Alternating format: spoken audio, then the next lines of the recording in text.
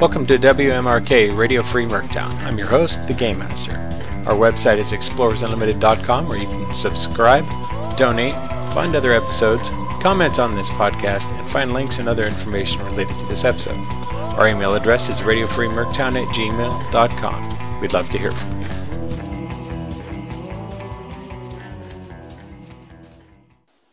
All right, so tonight we have Maniacal Laugh on. We're going to be going over some basic stuff. We're going to do some follow-up. We didn't really have a ton of user questions from the last episode, but I believe this episode we should get a lot, considering for our focus is going to be on the Savage Worlds release. And, of course, we're going to go into Maniacal's player spotlight and his characters, and basically it's going to be a discussion about Pinnacle soon-to-be-released Savage Rifts. So before we get started, Maniacal, why don't you introduce yourself? Tell us who you play and whatnot. Sure. I am now Maniacal Laugh. I'm the GM for a couple different gangs, the Heroes Unlimited Bravo team, and most recently AAPS, AA Professional Services. That AAPS is where I used to have my most long-running character. That was Beanpole. And I sort of ditched him with the hope that I could keep the AAPS gang moving along quickly. I also have a couple other characters. And I would like to, I think, talk about them a little more in the character spotlight, which I'm totally fine doing right now. Sure. But as far as an introduction, my name is Justin. I live in Seattle. It's nice and rainy here. Okay, so the thoughts I had on the character spotlight was I didn't just want to ramble on about how great they were. I wanted to tell you how great they were with a little bit more structure. I have made a role-playing game career out of rolling terrible characters. So I've learned to make the most of, mediocre attributes and do all that sort of thing. And except for the character I play, Jana, who is the little mutant bear, both my other characters, Beanpole and Snoopy Toretto, are both pretty vanilla in terms of their attributes. But there were a couple things that Rifts does that makes it interesting to play, but one of the most important things is the EU convention of having the insanities. Those have really helped add a dimension to an otherwise sort of mediocre character. I think, the Palladium role-playing system, it's all about random, which drives me batty because I love spending time, crafting the character that I want, but then when you roll up a character and it's nothing like what you had pictured, that's when some of the real good creativity comes in and lets me add some of that personality. I had to completely switch around Snoopy's personality based on the dice, which was frustrating, but it was also rewarding, which has proven more so in play. It's odd that the one character that I rolled some really kick-ass attributes for hasn't progressed as a character nearly as fast or as well as the ones where I got sort of the mediocre roles. Then you throw in those insanities, and it really gets some interest from my point of view. And Beanpole, that was his whole family thing. Like, he had a phobia against families. And while there was only one actual game incident where that came into play, it defined his character. And I haven't had that same challenge yet with the Snoopy character, but I do have a really hard time playing him because he's really a pretty straight character. Like, there's not a lot mentally going on, like, wrong. And so how do you make somebody like that interesting is a real fun challenge. Okay, that's all I wanted to say on characters. So you've touched upon a couple of things that I thought were of pretty serious interest there, and something that are often topics of discourse on EU. One of those being insanities, another being flat, vanilla, non-exceptional characters. What do you think some of the pros and cons of each of those? And also, you touched upon the randomness, and also, okay, I'll touch upon that after you cover those previous two things. All right. So I think the insanity is the easiest one for me to address.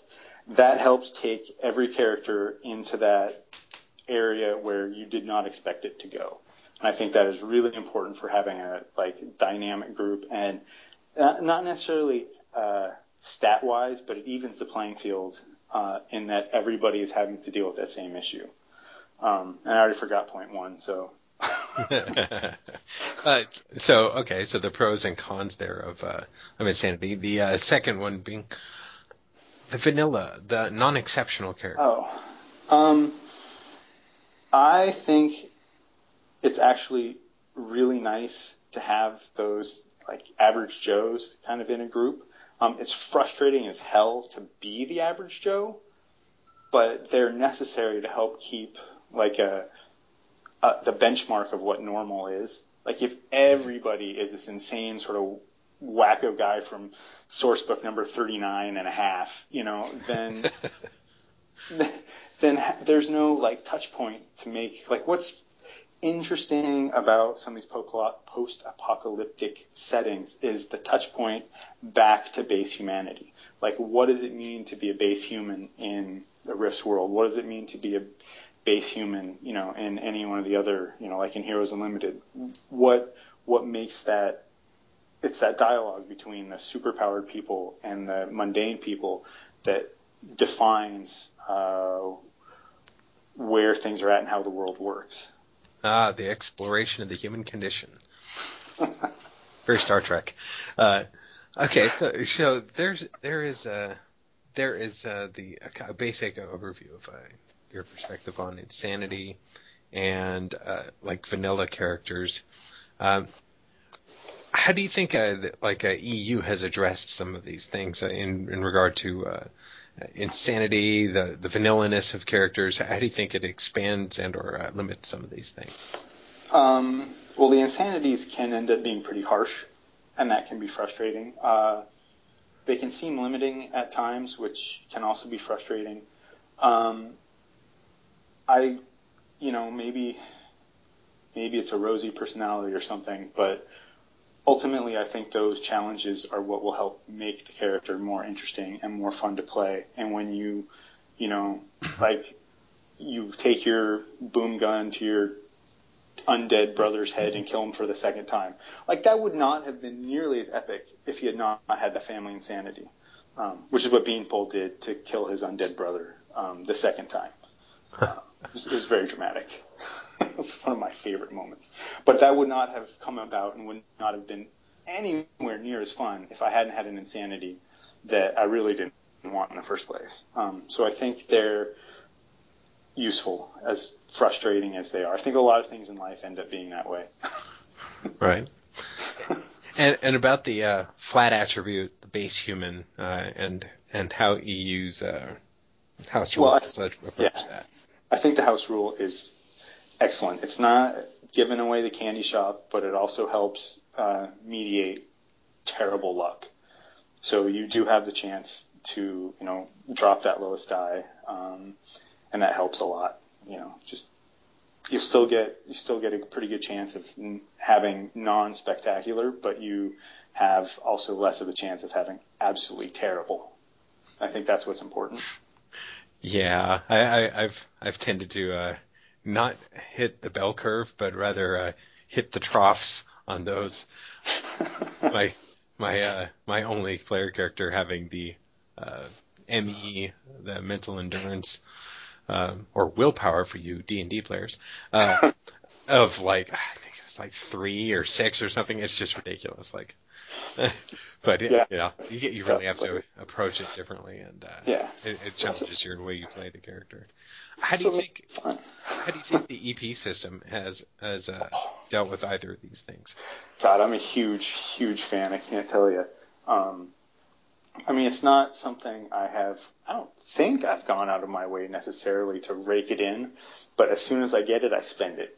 I mean, holy crap, that stuff is so much fun. I think that satisfies the need to customize your character in ways that Palladium never will be able to do.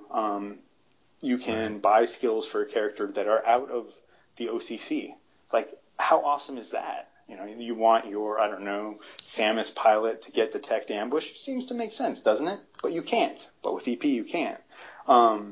And some of the like meta rewards I think are great, and the control over the amount of character accounts is actually pretty key. I know people probably hate me for saying that, but I think that is really a good regulator on the number of characters you can have.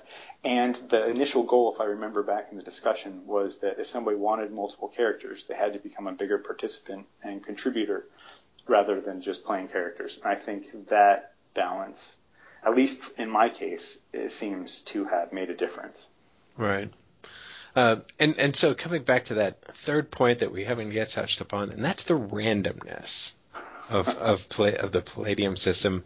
Talk to me about how you think that interacts with EU, the play-by-post format, and Mhm. the house rules, of course, and how the EP system kind of influences that. Okay, so the randomness, is a fundamental thing of role-playing games with dice. I mean, that's why you play one with that feature, is so that there's this chance, this excitement of failure, success, and you never know which ones it's going to be. In character creation, I feel like the EP has a lot less impact, at least from the way I read it. But in play, I think it has a lot of impact on your character. What their advancement in skills and the combat skills and experience levels in the skills themselves, that sort of thing. Also, with the adding attribute bonuses, the additional skill or attribute rolls you can get, that's really huge. Like, gives you the chance to, oh, gee, let's just customize this guy just a little bit more. I want to just get over that, no bonus threshold. And, I'm at 15 now and I just want to get to 17 or something like that. And having the low EP bonus to get you there is really great. I mean, plus there's randomness in that too, which it's like gambling. Like, I'm going to spend I can't remember how much EP, but you spend it and then you may get jack. Yeah, buddy. You go ahead and spend those invaluable EP of yours, and you get to roll a D6 to determine the bonus to your attribute that you get to apply. Guess what? I know you spent months earning those 3 EP, and you get a 1. Yep. Congratulations. Marginal return and no direct effect on game mechanics. Yep. So I think it's, like I said, it's frustrating as hell, but once you can sort of sit back and laugh at it a few hours later, it's well worth it. I wonder how many hairs have been pulled out due to that roll for the attribute boosts. I bet a lot. Probably just a lot in debating. It's like, put the money down, don't put the money down, put the money down. Right. So we've gone a little bit about your characters. What about yourself? A little player spotlight time here. How did you join EU? How did you, nobody comes on just straight as a GM. I mean, that's incredibly rare because there's so much background knowledge one has to have before one can take that on. How did you get to that role? I started a long time ago, back in like 2003, running a Merctown game on a Macross site, and really enjoyed the GMing aspect of it. And then, life happens and that sort of faded away.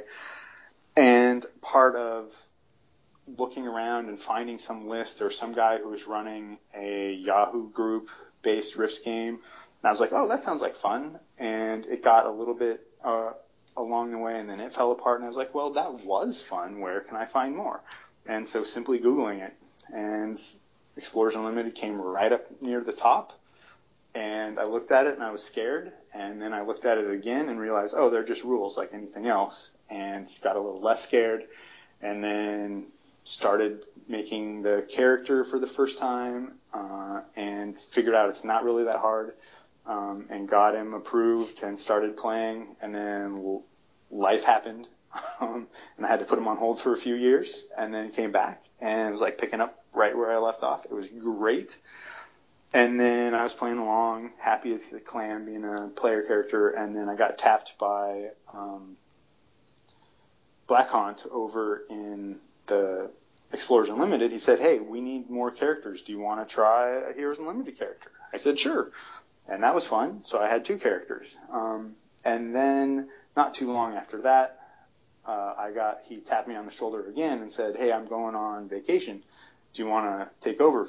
And I said, sure, why not? So that was how I broke into the GM aspect on EU. And then, I like it a lot, and it takes a lot of time, and I realized that my entire role-playing game career, I've always trended towards the GM position rather than a player position. Right. And now I've got an equal number of players and GM accounts on EU, so I think I'm going the right way.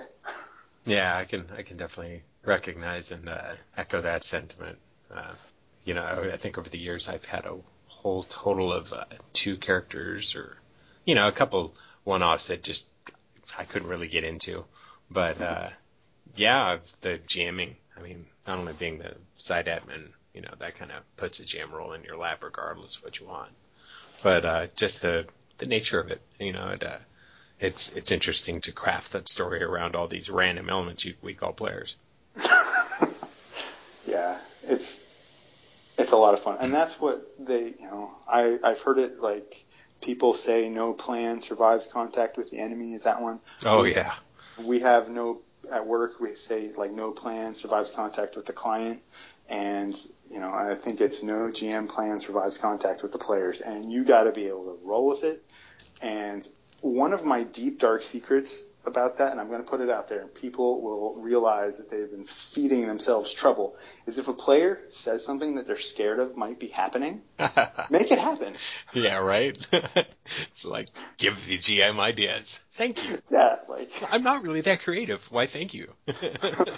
Exactly. It makes things so much more fun, because then I think I don't know if instinctually the players realize that, oh, this game is totally about me and I'm really excited, that sort of thing. I hope that's the case. I hope they're not just cursing me now. Right. So you're currently jamming AAPS on the Rift side, and the Bravo group on the Century Station side. Tell us a little bit about your GM experiences with each. So superhero GMing is something I haven't done since I was like 12. So it was kind of new to jump back into it, and my superhero experience is basically the Marvel cinematic universe that's been coming out. I haven't really read much in years, so it was kind of jumping in blind and just trying to figure out what works.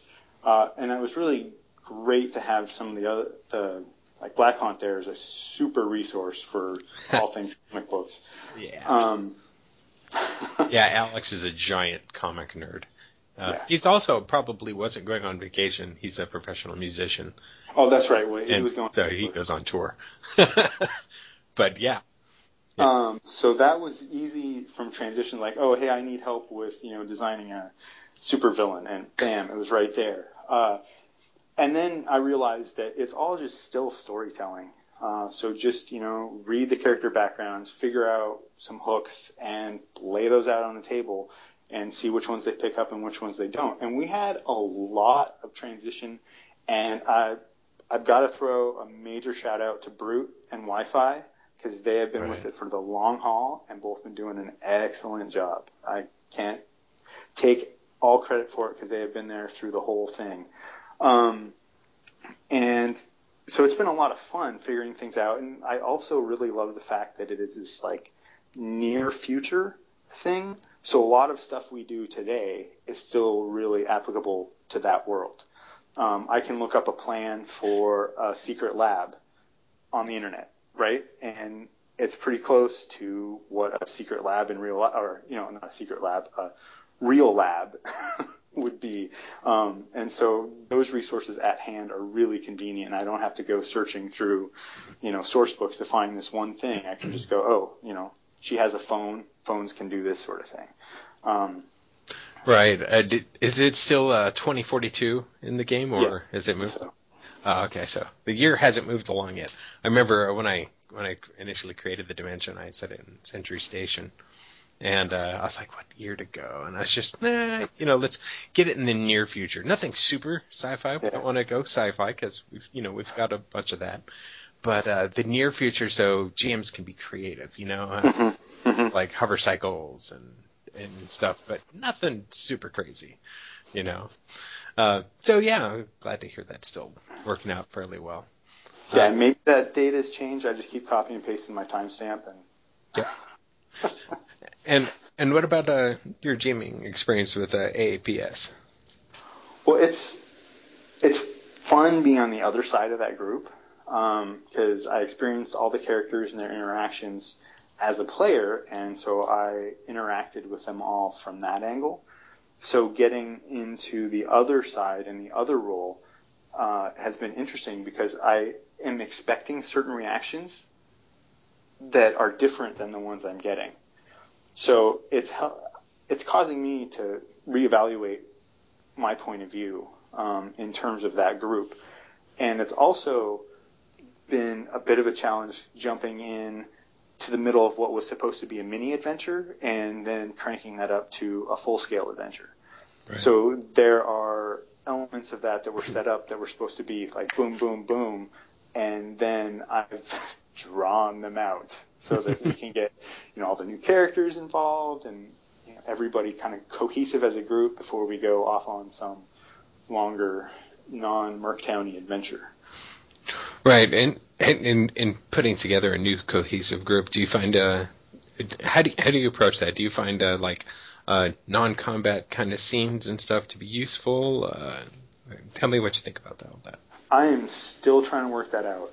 Right now, I've tried a couple combat scenes. I've tried a little bit of non-combat so far. I'm also trying to shamelessly bribe people to get longer posts, more frequent posts, somebody to be the first poster, all that sort of stuff. I really want between now and the holiday slowdown to try and get a little bit of momentum. So we're going into a holiday slowdown strong, and that we can then recover from that from a point of strength rather than at the bottom of the barrel. Right. So that's my approach so far. Things move so slow in play-by-post time that it's only been like 12 weeks or something. So that's only 12 posts to really get things going. One of my sanity rules for myself is I post once a week. Like, that's it. You get once a week. If something totally crazy happens, then yeah, maybe I'll do more, but I can't guarantee more. So what I do is I guarantee once a week and stick to it. And so now that means I'm posting 2 nights once a week, but that's fine. They're contained. What that means, however, unfortunately, is that if everybody was like super on top of it, there still might be a day of sitting or a day or two of sitting. Now, Right. if that's the case, I fully expect the characters to be posting, talking to each other during that period of time, even if it's like a combat post. Like if you got your post in, my AAPS ones are Tuesdays.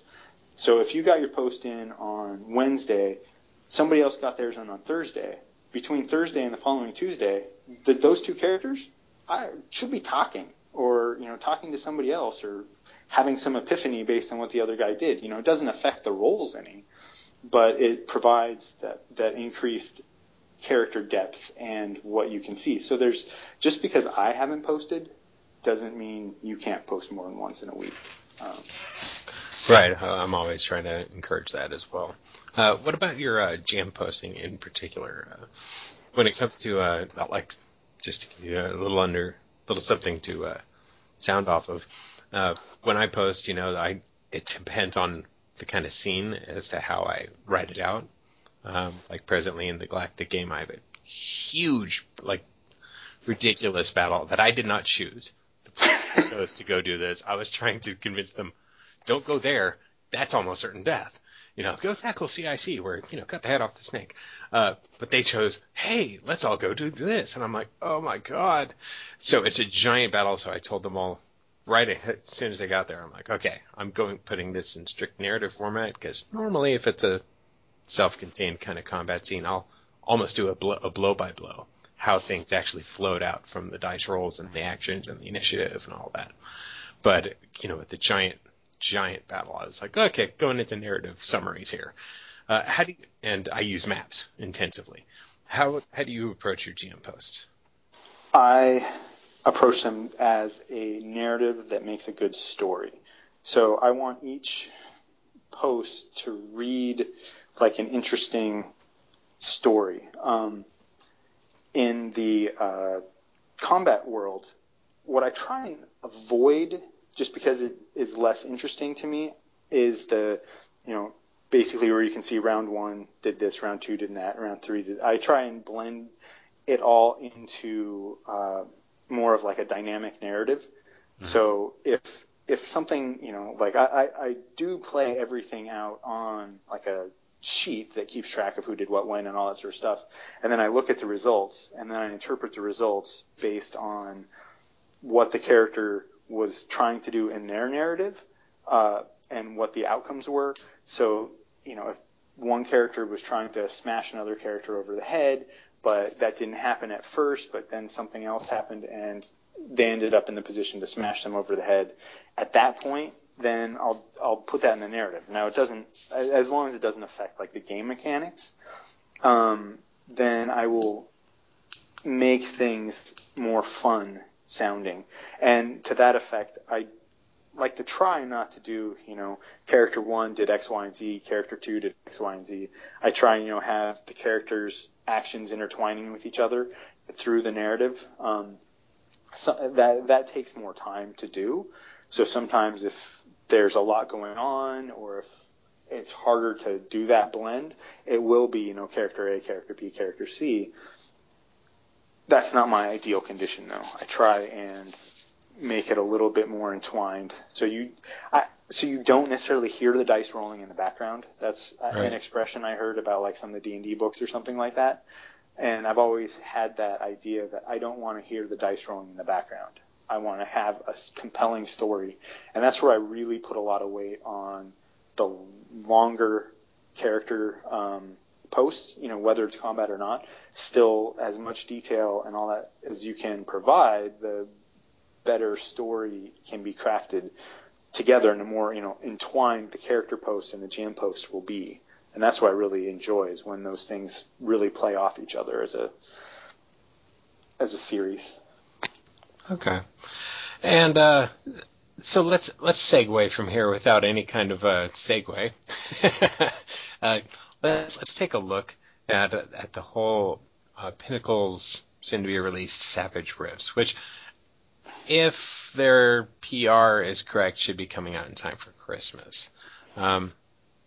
So there's a Pinnacle Entertainment Group released a notice saying that they'll be coming out with Rifts and that Shane, the lead guy, is kind of developing it to work within the Savage World system. And there have been a number of kind of bad but informative interviews available on YouTube that I've watched. I have very little direct experience with Savage Worlds, however. Perhaps you could tell me a little bit about it and what you think, how you think that'll kind of interact with Rifts. Well, I've never actually played it. I've read the core rule book, and I've seen a couple other games where it has the similar progression of number of sided dice, depending on your level of skill or your ability level, which is pretty interesting. I think it's a really neat way of looking at it. It's also much more of a build your character kind of game than it is as much of a roll the character, from what I understand. Right. And so that's one of the most interesting things I'm curious to see about with how they do a conversion. The other was, I think I mentioned this before, was how do you take something as like weird and random and like mutant organic as the Palladium rule set and put it into something that is much more tight and cohesive. Like there's so much about what what makes the Rifts thing fun is that a lot of it doesn't actually make sense. Yeah, right. So how do you capture that quality, the fun quality of not making sense, and put it into something that is much more strict? It's a very lightweight rules game, I think. The Savage Worlds is. So that would be really nice, actually. Uh, I had an experience recently where I was trying to teach somebody another game that had what I considered a much more streamlined like mechanic system, and it was hard. And I was like, okay, let's try something else. And I tried the Palladium system, and they were able to get it, and it makes no sense to me. It frustrated the hell out of me because the one was well designed and thought out and had nifty graphics, and the other one looks the same as it did 25, 30 years ago.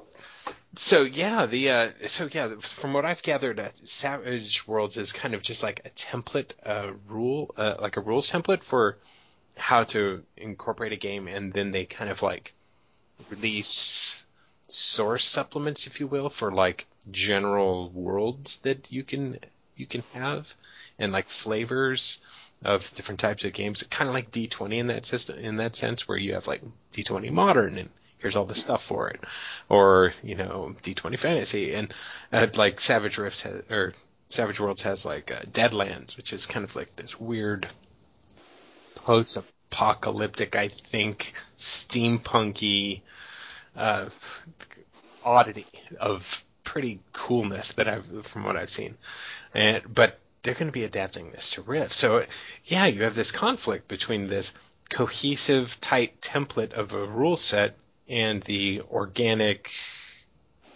bizarre amalgamation of rules from Palladium that don't always fit together. It's like a jigsaw puzzle put together by, somebody with, no hands and is blind, towed it together. So how do you think how do you think this is gonna work out? Are they gonna take like the archetypes to prestige classes like in D20, or what do you think? I I have no real.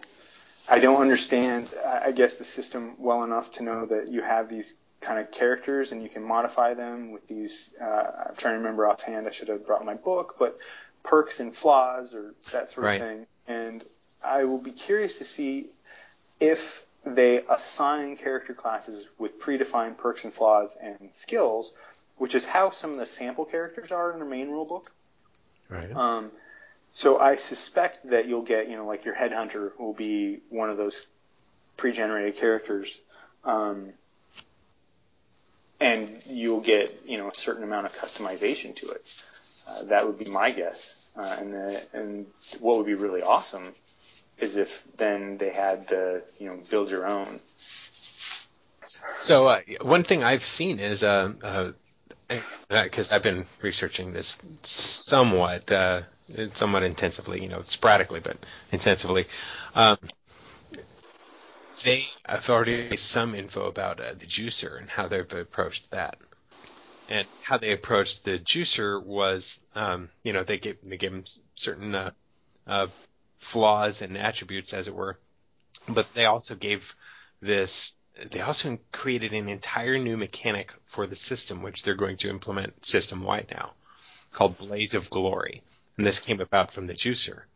And Blaze of Glory is basically, you have these counters, because, juicers have a finite lifespan. And you can choose to die in order to achieve epic ends. And, you can keep trying this, and like, there's like basically an increasing chance that you'll actually die. And when you hit that final spot, when you're down to like your last counter or whatever, you're going to die. And at any point during the game, you take the lethal damage. You can kind of play that last counter and continue going for a certain GM discretion amount of time and expend yourself in a dramatic fashion to achieve some noble end or whatnot. That sounds awesome. Right? And it's super dramatic in a narrative sense. So I'm curious to see what they really do with the whole thing. And from a self-interested point, I also own the savagerifts.com domain, so I'm really looking forward to it. That's some thinking ahead. Yeah, as soon as I heard that, I was like, oh, buying that domain. Cool.